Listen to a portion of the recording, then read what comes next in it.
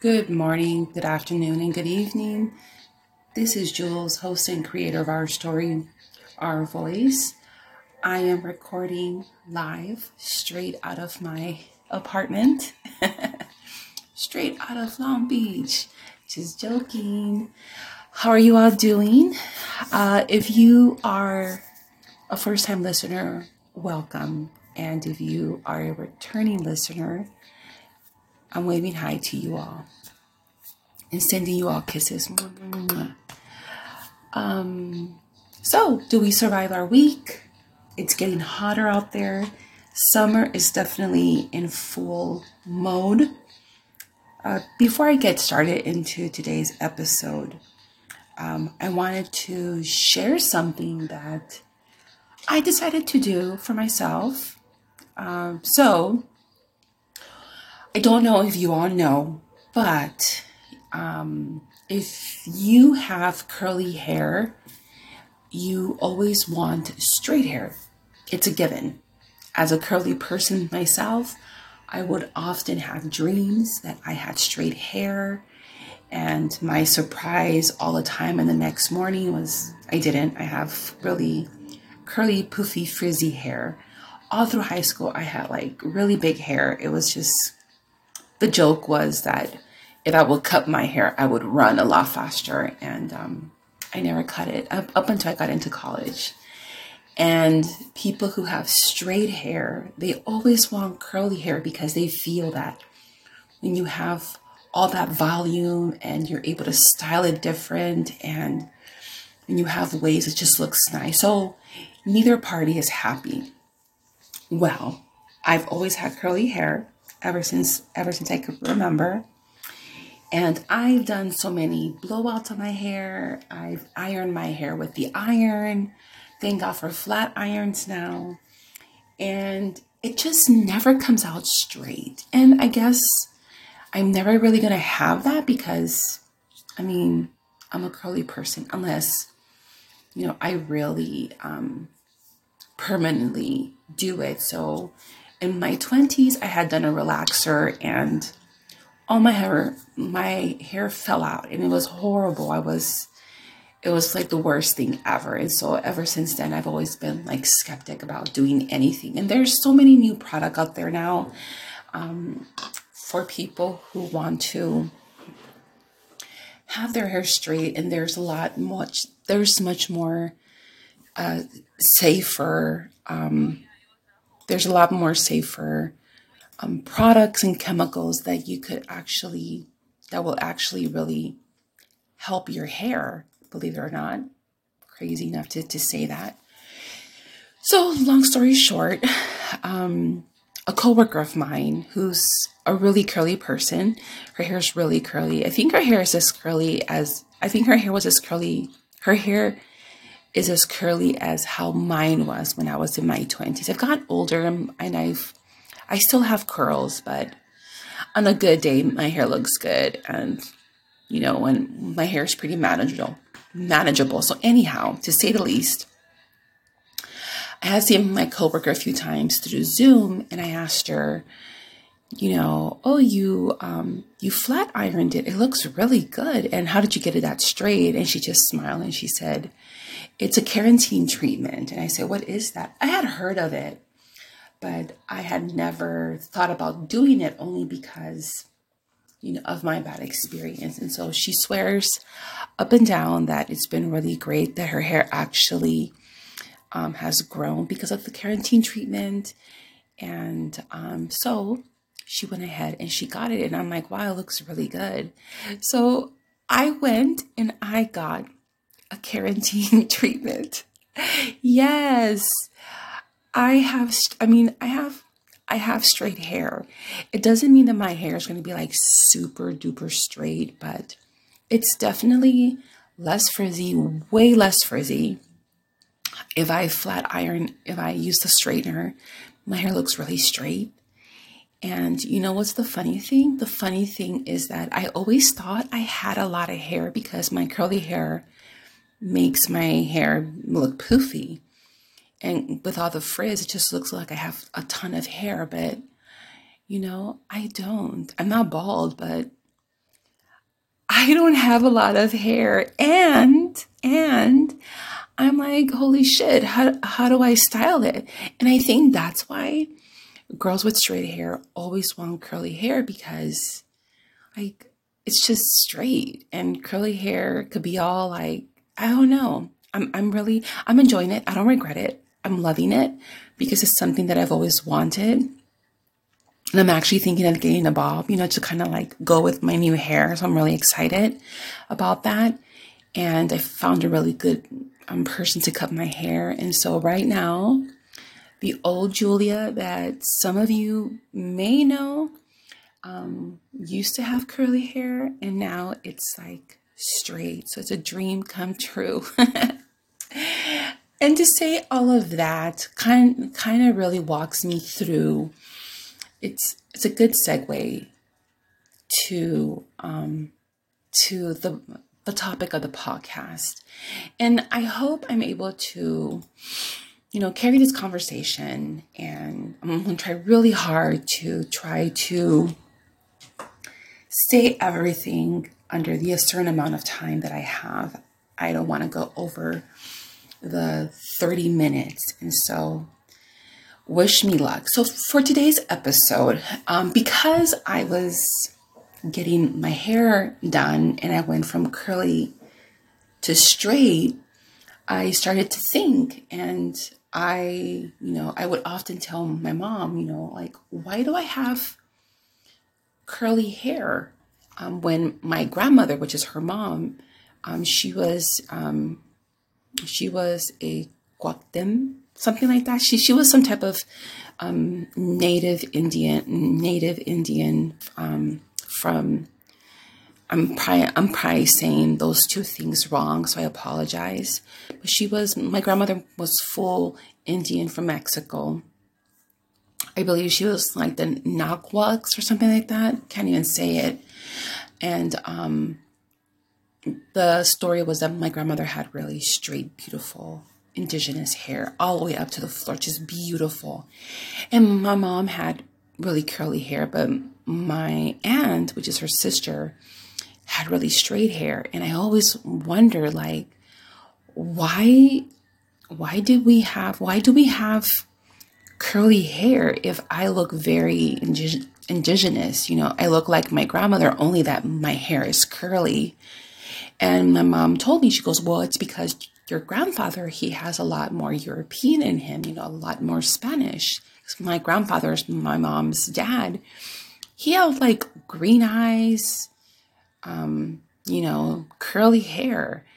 And we all know that Spain colonialized Mexico, and there was a lot of mixing in, integration of the Spaniards and the indigenous women, and they created these beautiful babies. And so that's how, myself was created. So when we do that, when you do that test to see, your heritage blood, or, what do you have more in your blood? And we have a lot of European blood in our family, and we also have a lot of indigenous blood in our family. And so to say that, right now that I have my hair straight, I started thinking about that, what is colonialism? Colonialism is defined as a control by one power over a dependent area or people. It occurs when one nation subjugates another, conquering its population and exploiting it, often while forcing its own language and culture values upon its people. So when you go to Mexico, when I went to Mexico City, you obviously see how Spain colonialized Mexico. You still see the pyramids, and you see a mixture, right? You see a lot of the native indigenous from Mexico walking around. They're really small. And then you see the taller ones, which that's the mixture of the Spanish with the indigenous from Mexico. And you see how Spain really went there and just really forced themselves into that country and completely remove the culture of the indigenous from Mexico, indigenous from Mexico, to more of the Spanish. That's why Mexico's huge with Catholic. That's a Spanish, tradition or culture. And so when you often hear stories like, oh, this very old, antiquated church, this Catholic church, when the Virgin Mary statue broke, there was an Aztec god or an Aztec statue or little figurine inside of the Virgin Mary. I'm not surprised because, when you have someone like the Spaniards going into Mexico and, pretty much stripping them from their own native beliefs and imposing their own culture, then the natives were like, we're still going to pray to our gods who we believe. We don't believe in this whole Catholic stuff. And we're going to, we're going to build this Virgin Mary that they want us to believe in, but we're going to put some of our little twist in it. And so when you hear things like that, it was because of that, the indigenous were still trying to, like, we're going to pray to all these, Virgin Marys and to all these saints. But little do they know that a lot of their own beliefs were carved into these saints.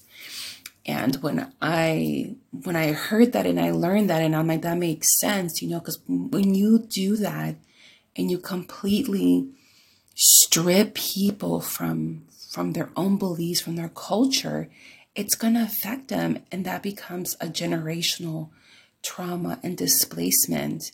And that's so important because that's like generations and generations of trauma that keeps moving forward, all because a country like Spain went into Mexico and colonized them and stripped them from their beliefs. When I went to Mexico City, I went to the Basilica, which is the most famous Catholic church in Mexico City. And I went in, so they have the old original church. I think that was built like in 16 or 1700, I think. I could be wrong about that. But the church now, it's like tilting and it's sinking in. And the myth story is that the Spaniards shared a story, and they said that an indigenous person, forgot his name, had a vision of the Virgin Mary. And so that story has been carried on for years, which really brought and helped the Spaniards in Mexico to really hop on the Catholic Church belief. And that was because one of their own kind supposedly had a vision, and that the Virgin Mary went and talked to him and told him that their new guide or the person that they should be praying to is the Catholic Church, or the Virgin Mary. And so I think I forgot the name of the indigeno that saw the Virgin Mary. And so so now here we are in 2023. And we are in a very high alert climate with everything that's going on in the country about, cultural wars and, critical race theory. It's the boogeyman, and it's here to tell people that that they're sinners and that they're bad for what they did. It's true. They are. Critical race theory is really just an awareness of history for us to not forget. And so we don't have to repeat. That's really what critical race theory is in a nutshell, because that's how I understand it. And so we're starting to hear a lot about decolonizing communities, decolonizing yourself from American traditions, decolonizing yourselves from the traditions of the Spaniards and from Europeans, because they came here with the intentions of opposing their own beliefs and their own cultures, and completely destroyed all of the Native American, all of the natives, indigenous from these lands where we are currently sitting in.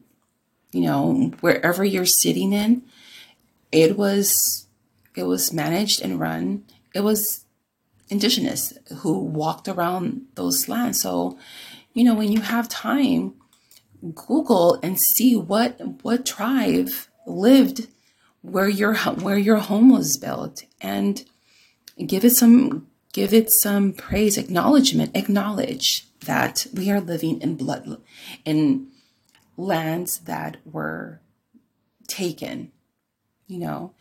And so so there's a huge movement right now about decolonizing American ways, decolonizing the beliefs of the Europeans.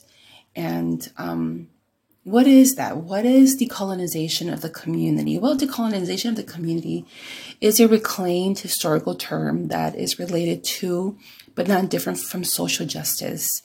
It is a process of thoughtfully removing the leftover impacts of oppression. Communities can decolonize, deconstructing hierarchies and other structures that support the discriminatory status quo. For example, I often hear, or I've heard through conversations from my colleagues and from, you know, people who I sometimes come across, and I have heard insensitive statements. And no, it's not that our society is so sensitive and our society can't take a joke. That's not a joke when you're making fun of someone's oppressed race or oppressed communities. That's not funny. So anyhow, I digress. Some statements that I have heard has been to make a point of my earlier conversation and segue to this, is that when you hear statements like, oh, you know, slavery happened such a long time ago, why can't people just like let that go and just move forward? Just, you know, just let it go and just move forward. You're not there anymore. You're not a slave anymore. When I'm hearing that, I'm like, what? Excuse my language, but I'm like, what the fuck are they talking about? That was in the past. Don't worry about it. You know, just get over it. No. Colonization was the birth of racism. That's what it was. For Europe and Spain has some balls for them to come out and be like, we are better because we're white and we're superior than all these people who are walking around loving the lands, you know, praying to the sun and praying to God knows what. They're animals, and our ways are better, and we're going to humanize them by imposing our beliefs on people. Let me tell you something. If we were to go to Europe, or if I was to go to Europe and I was to be like, I'm going to walk into your house and be like, no, you're not going to play English music. I want you to play Spanish music. I want you to play rancheras and banda. Imagine. Oh my God. Like, imagine if we did that. Hell no. But then some would say, but America does do that. We do go to other countries, and we're colonizers. You know, we go out to, you know, the Gulf and all of, you know, like the, all those other countries where we were fighting that war.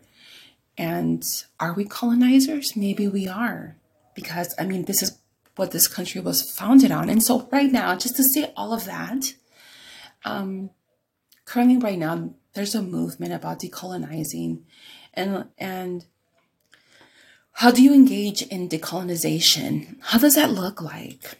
Is it going out there and protest and fight and defend every conversation that doesn't sound right? No, of course not. I'm not going to promote violence. I'm not going to promote people to go out and do things that they may not be comfortable with. Like, I'm not going to do that, because you can do that. And so how is that going to look like? Like, how do you engage in decolonization? And I think that I have slowly started that process for myself, because I feel it, you know. And I can only speak for my own culture. You know, when my parents came to this country, they came to this country to give their families a better life, right? Because they heard great things about America. And I have been very blessed, and I am very privileged to have the right to vote, have the right to go and protest. I have all the rights, but because I look the way that I do, I am immediately, subconsciously, my rights are taken away because of the color of my skin. And so if you are Black, Latino, Hispano, Indigenous, or Indigeno, or you're from a different country, immediately you come to this country and you feel the oppression, because my parents felt that way. They felt that they had to live under the radar, you know, not to make too much noise, but to make enough noise to be able to feed their family, but raise their family with fear, raise their family thinking that we have to kiss this American floor because we were let in. And I've learned throughout the years, and you know, one of my brothers, who's a huge advocate, a huge voice, he's been trying to decolonize this country for years. He even fought in wars. So my brother has been the front runner of this decolonization for years. But just because I wasn't on board at the time, because when you're that young, you don't know that you could have a voice. You don't know. And I'm speaking for myself. You know, I didn't feel confident. I felt insecure. I felt scared. And that's because of us being colonized, and our countries letting us know that the way that we look and the way that we sound, it's wrong. And that people who are above us are people from European descent. And we don't belong in certain spaces. And I have to say that although that is the message that is being put out there, but we do belong. And this is where the decolonization comes in, you know, taking control of your beliefs, taking control of you knowing that you belong here, taking control of understanding how both your cultures were mixed, how the Mexicanismo happened, right? How did Mexicanismo, Mexicans, were created? We're a mixture of Indigenous and Spanish. We're a mixture. And so therefore, we are Mexicanos. You could deny the Spanish as much as you want, but the blood is there. The blood is already there. We are already a mix. We are a mix of so many things. There's no changing that. This is me saying this. And so, what is a decolonization of the community? What is that? How do you engage in decolonization? What can you do? Well, Read the calls to action. I guess there is a call to action to decolonization. We don't have time for all of that here. Visit a friendship center. I guess there's different decolonization centers where you can go and learn, kind of like the when you want to learn about like the Holocaust, you go to that one museum. I can't think of the name of it right now. Please forgive me. Educate yourself. Take a course or a workshop on Indigenous people and the history of the culture. Understand, acknowledge the lands where you're at. That's how you decolonize. Respect the culture. Don't steal from the culture. Form a group within your work team to talk more about Indigenous issues. And I'm so proud of the work that I do at my job, because that is exactly what we do. We acknowledge the lands where we're in. We even, my job even has a link where if you want to donate a small percentage to the lands that were taken away from the Indigenous, you're able to do that. To respect. That's how you start decolonizing, where you start giving back of these lands that were stripped from the Indigenous people, and by doing that, we're truly closing that wealth gap if everyone was to do that. And there's just so much more, and like I said, I don't even have the time to cover everything, but all of that came to play because, my hair is curly, which is a part of my colonization that took place within my family's lineage, right? Because we're a mixture of Indigenos and Indigenous and Spanish.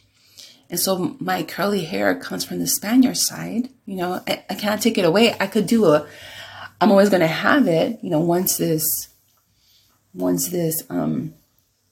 perm, or, I guess it's a perm, once this treatment leaves my hair, I'm always going to have curly hair.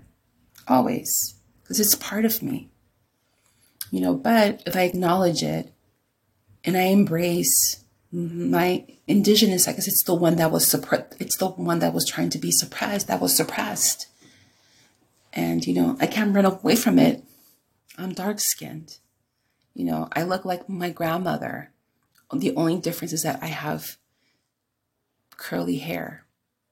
My grandmother, her parents were Indigenous. So my grandmother was full blood Indigenous, and her parents spoke, but not what language.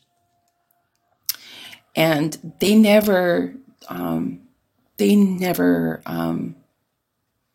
taught my grandmother to speak their language because they were so afraid of how she would get treated. And this is where the colonization comes in, where they really made Indigenous people feel afraid because they were treated so badly. A dog was treated better, put it that way. And so because they didn't want my grandmother to go through such hard times, she never learned the language. But my great grandparents knew their language and Spanish. And so, my mom, she often talks about that. And it's just really strange because, it's just strange because my mom, you could tell that she would have wanted to have learned her grandparents' language, but they would tell her, no, if you know the language, they will mistreat you. So we're trying to save you from that harm. And so hopefully this conversation has enlightened you. And again, don't stop learning and continue to educate your little ones and just teach them as much as you can. And with that, I'll let you all go, and you all have a great week. Episodes drop every Monday, and I think that's about it. I'm trying to find the theme music to this stupid podcast. That's what I'm trying to do right now. You might just get a commercial or something. All right, here we go. I found it. All right. Bye.